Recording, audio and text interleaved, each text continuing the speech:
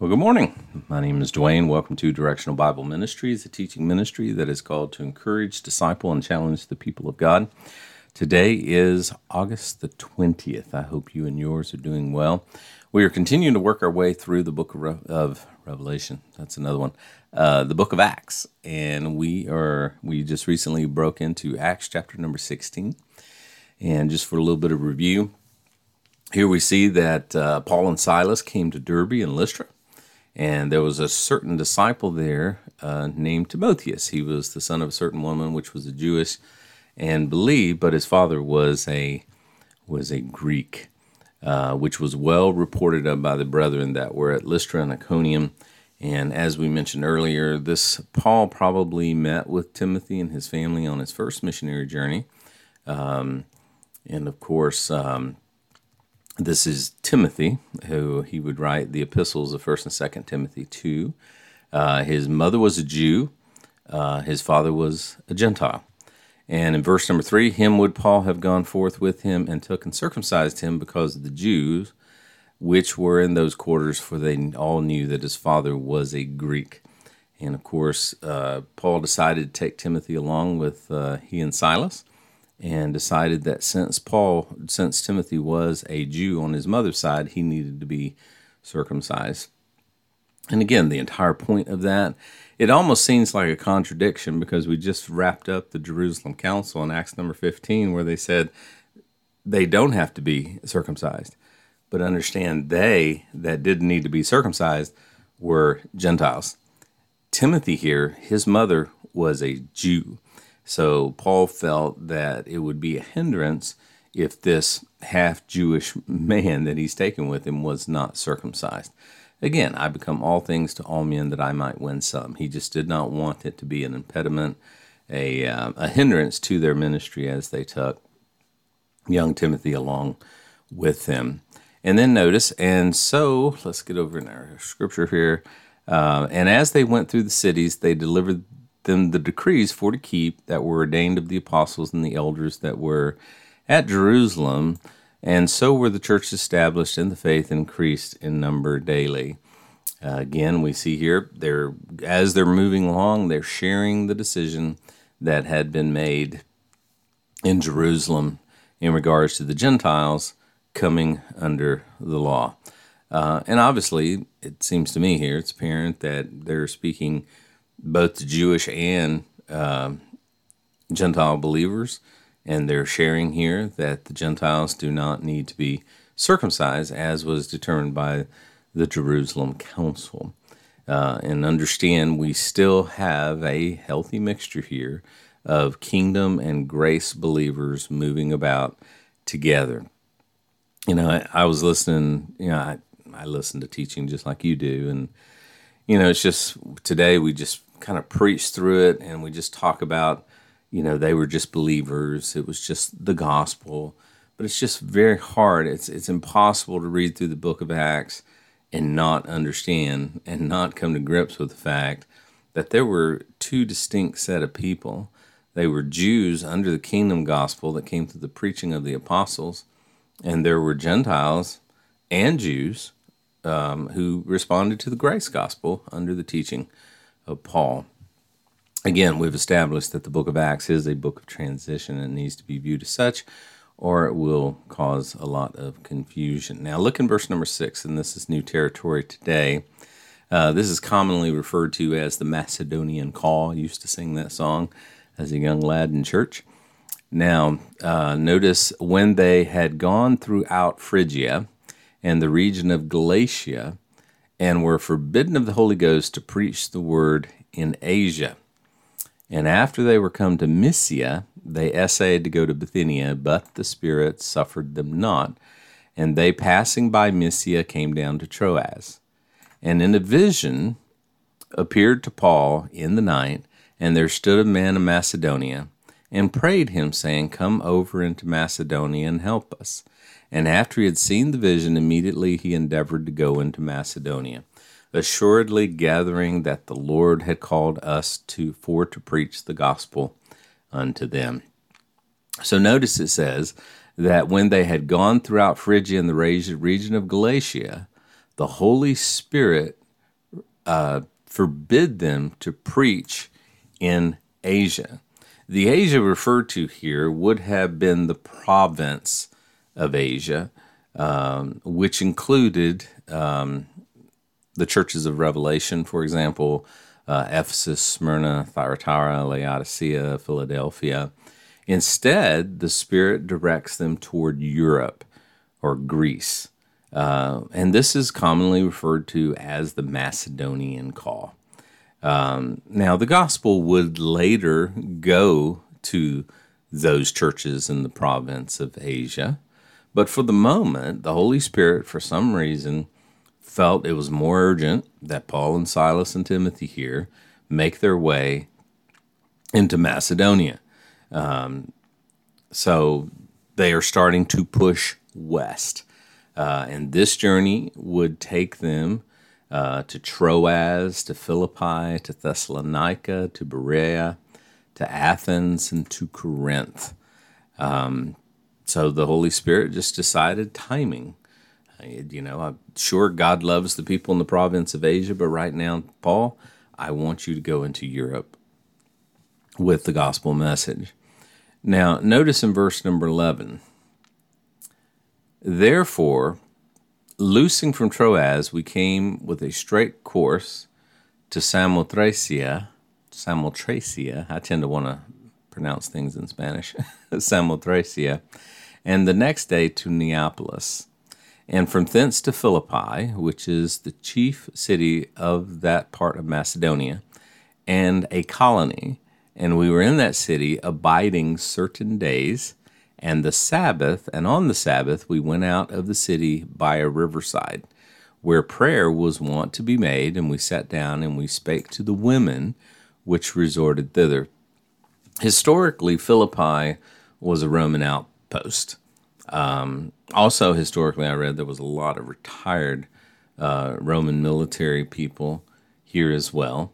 And it was the Sabbath day, and understand when they talk about the Sabbath day, they're still referring to Saturday. They go down to the riverside where prayers were being made by a group of women. Now, why would they do this? Well, obviously there was not a synagogue in the city, in this small outpost, if you will. Historically, there had to be at least 10 men in the city in order for there to be an established synagogue, and apparently there was not. So this definitely tells you this is Gentile, and these women are most likely Jewish. Why would Gentile women do this? But, the text doesn't say what these women are, but we're assuming that they were Jewish. And of course, we've been talking all along, we need to watch it with our assumptions, because we can assume all day long and be wrong. So they go down to the river. These women are down there praying. And notice it says, and a certain woman named Lydia, a seller of purple of the city of Thyatira, which worshipped God, heard us, whose heart the Lord opened, that she attended unto the things which were spoken by Paul. So as Paul began to share with this group of women, this lady from Thyatira by the name of Lydia, she took notice. And then it says in verse 15, and when she was baptized and her household, she besought us, saying, if ye have judged me to be faithful to the Lord, come into my house and abide there. And she constrained us. What I see here is that in Paul's early ministry, baptism still played an important role because it was expected. Now, as he gains further revelation, he moves away from it. And understand, at this point, Paul had not written any of his epistles. His first epistle, I think, is Galatians, which would have been penned around 58. So baptism, especially here with this woman, it took place after she believed. Now, when I say that Paul had not written any of his epistles, to me, there's something obviously taking place in the life of Paul. there is no doubt that Paul is still having revelations, ongoing revelations as he goes. And that is when he begins to pen his epistles. For example, in 1 and 2 Corinthians 12:1, it is not expedient for me, doubtless to glory, I will come to visions, plural, and revelations, plural, of the Lord. In other words, the Lord is slowly revealing these things to Paul. In 2 Corinthians 12 and verse number 7, it says, "And lest I should be exalted above measure through the abundance of revelations." So there's obviously a plurality of revelations. "There was given unto me a thorn in the flesh." It is hard to conclude that he received everything that he needed to know at one time. To me, it's pretty obvious that when Paul did receive the mystery in regards to the body of Christ, it was not in totality. It was not complete. For example, he most likely did not understand the totality or the postponement of the kingdom. Because if you look at Paul's preaching, he is still moving on the concept that there's a coming kingdom, a near kingdom. So I believe that Paul did not receive everything at one time. So as we're moving along, Paul is coming to revelations and to visions. I believe this is why he still moved in both Gospels.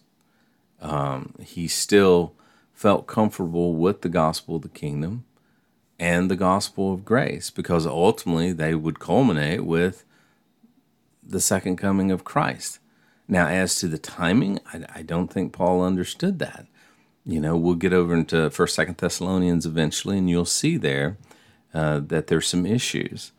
And again, there's nothing in the Bible that says, well, Paul didn't understand this at this time. But as we spoke of earlier in the previous chapter, when Paul talked about the coming tribulation and the second coming, we determined that he was probably speaking to Jews when he said that. But why would he say that if he didn't believe that there was a coming tribulation and kingdom? And there will be a coming tribulation and kingdom. But now, whether or not Paul felt that that would be imminent in his lifetime, or if Paul totally understood that it was going to be something that was postponed into the future, we're not told. I think those things came to Paul by revelation. And Paul, in other words, Paul understood more and more every day. And I think the same thing would be in regards to baptism here. I mean, it says the woman believed and was baptized. And that's the thing we need to take away from this, is that the woman believed first and then she was baptized. That repentance and baptism it wasn't required for salvation. She believed and was saved and then was baptized. So that's what we need to walk away with. And many say that she was the first convert in Europe. I believe, personally, that Lydia had apparently both believed the kingdom and the grace gospel simply by the fact that she was already praying, she was already down by the river when Paul came upon her. But again, there's not enough in the text here to reach that conclusion. I don't know. All I know is that at this unique time in history, both programs are running parallel and would continue to run parallel, I believe, until the death of the last apostle, when it was no longer preached, and that would have been John. It was no longer preached. But again, there's simply not enough there for us to draw any dogmatic conclusions. again, remember, this is a time of transition, and it is difficult. And I think that's why people just, it's the same thing. It's the same gospel. It's the same program. No, it's not. There's just, if you're honest with the text, I even go back and read commentators like J. Vernon McGee. You remember J. Vernon McGee, get on the Bible bus.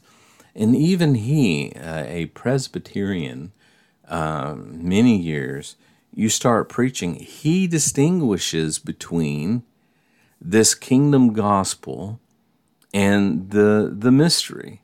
He makes a distinction between them. Classical dispensationalists do that. They make a distinction, but they never go as far as to say there was a transition taking place here. There was a transition from Jerusalem to Antioch. They just kind of gloss it over like the Church of Jerusalem, Church of Antioch were the same. Peter and Paul were preaching the same gospel, going the same way. The gospel of the kingdom is the same thing as the gospel of grace. And that's the difference where people like myself, who would be called mid-acts dispensationalists, will say, no, there's obviously a difference. Now, unfortunately, when you share that with people, they almost look at you like you're a heretic. We're not contradicting anything. We're just disagreeing in regards to when the church started. We are differentiating between what God was doing with the Jew in regards to the offer of the kingdom and what God did with Paul in taking the gospel to the Gentiles. All we're doing is drawing a harder line of division. And that's why we are accused many times of being hyper dispensational. In other words, we're magnifying it too much. Well, I mean, for the past year and a half, I've found it very difficult not to magnify it too much. Totally different programs. Totally different programs. You cannot convolute what God was doing among the Jews with through the apostles and what God was doing through the Apostle Paul. And that's what we've been content to do today. And that's why we have so many schisms and isms and denominations, because everybody goes back, I believe, to a misinterpretation of the first several books of the book of Acts, the first several chapters of the book of Acts. And that's why we've got all kinds of denominations that are going a million different ways, because they are confusing Israel's prophetic program with the body of Christ. And if you don't believe that, just listen to them start talking. I used to do it. Start calling us, the church, the bride of Christ. You can't find that anywhere in the New Testament. Okay? The only reason they're arriving at that is that they have made an assumption that the church is now a part of Israel's prophetic program. The bride of Christ is Israel. It is not the body of Christ. So, but you study those things for yourself, and hope you have a great day. And remember, always, God loves you, wants the best for you. It's working all things out for your good.